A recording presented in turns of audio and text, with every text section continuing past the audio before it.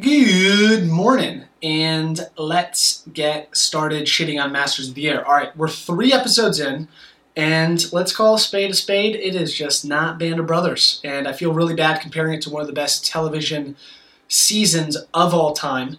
But at the same time, if you're going to show me a trailer with a star-studded cast, and the plot is about a unit in World War II coming together and fighting, and then at the end you're going to say this was made by the same executive producers as Band of Brothers, then I am going to be comparing it to Band of Brothers because you said it was going to be Band of Brothers, and it's not Band of Brothers, okay? It's really just, it's not that good. I'm going to keep watching. We got 6 episodes left, but yikes.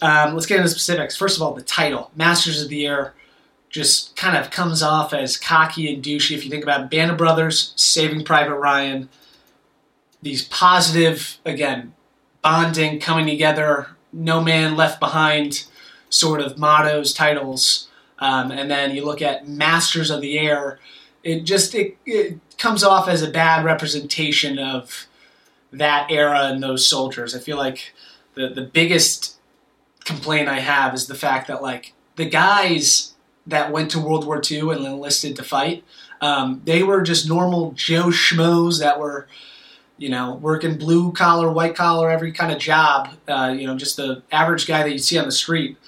And these guys are like super cool, bro, macho, commandos, pilots. We got our jackets, we got our hats, we, kind of speak in tongues and keep our, what would be a better way to describe it? Kind of stay cool, stay low.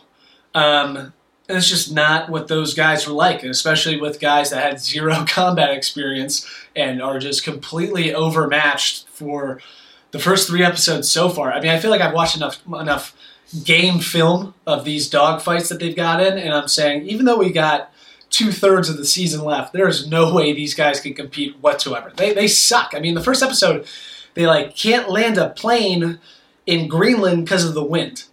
I get it was probably horrible conditions. I understand it's a true story. But at the same time, if you're going to tell me that these guys are the best of the best, masters of the air, they should be able to land a goddamn plane when they're not in battle. Just my 2 cents. Again, I got written down, everyone's a little bit too cool. They suck. They're not good at their jobs, let alone called masters. And everyone kind of looks the same. I mean, listen, I can say it. I'm a white guy and they're white guys. It's kind of the only time in my life I'll ever be able to say it. I'm going to definitely take advantage of that opportunity. But every guy is between 5'8" and 5'11" and 170 to 182 pounds with brown brunette hair. And everyone just kind of looks the same, kind of clean shaven with a little gel flip, cool hairstyle.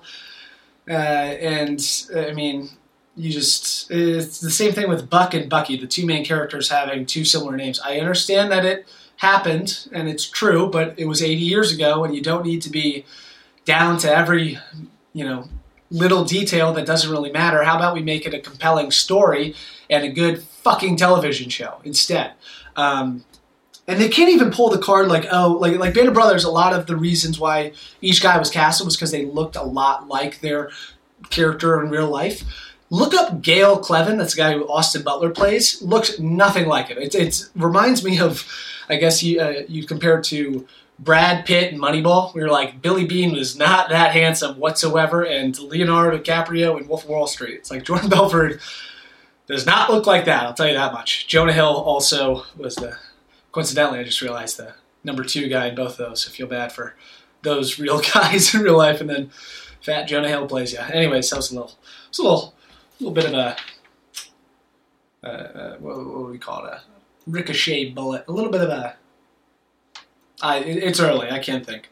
You know exactly what word I'm talking about. But, again, it's just, the whole kind of vibe of the show is a little bit too it's a little bit too cool, macho, douchey, cocky, just to summarize everything. I mean, just it seems like a total whiff. Huge budget, star cast, Barry Keoghan, Austin Butler. I guess that's kind of it.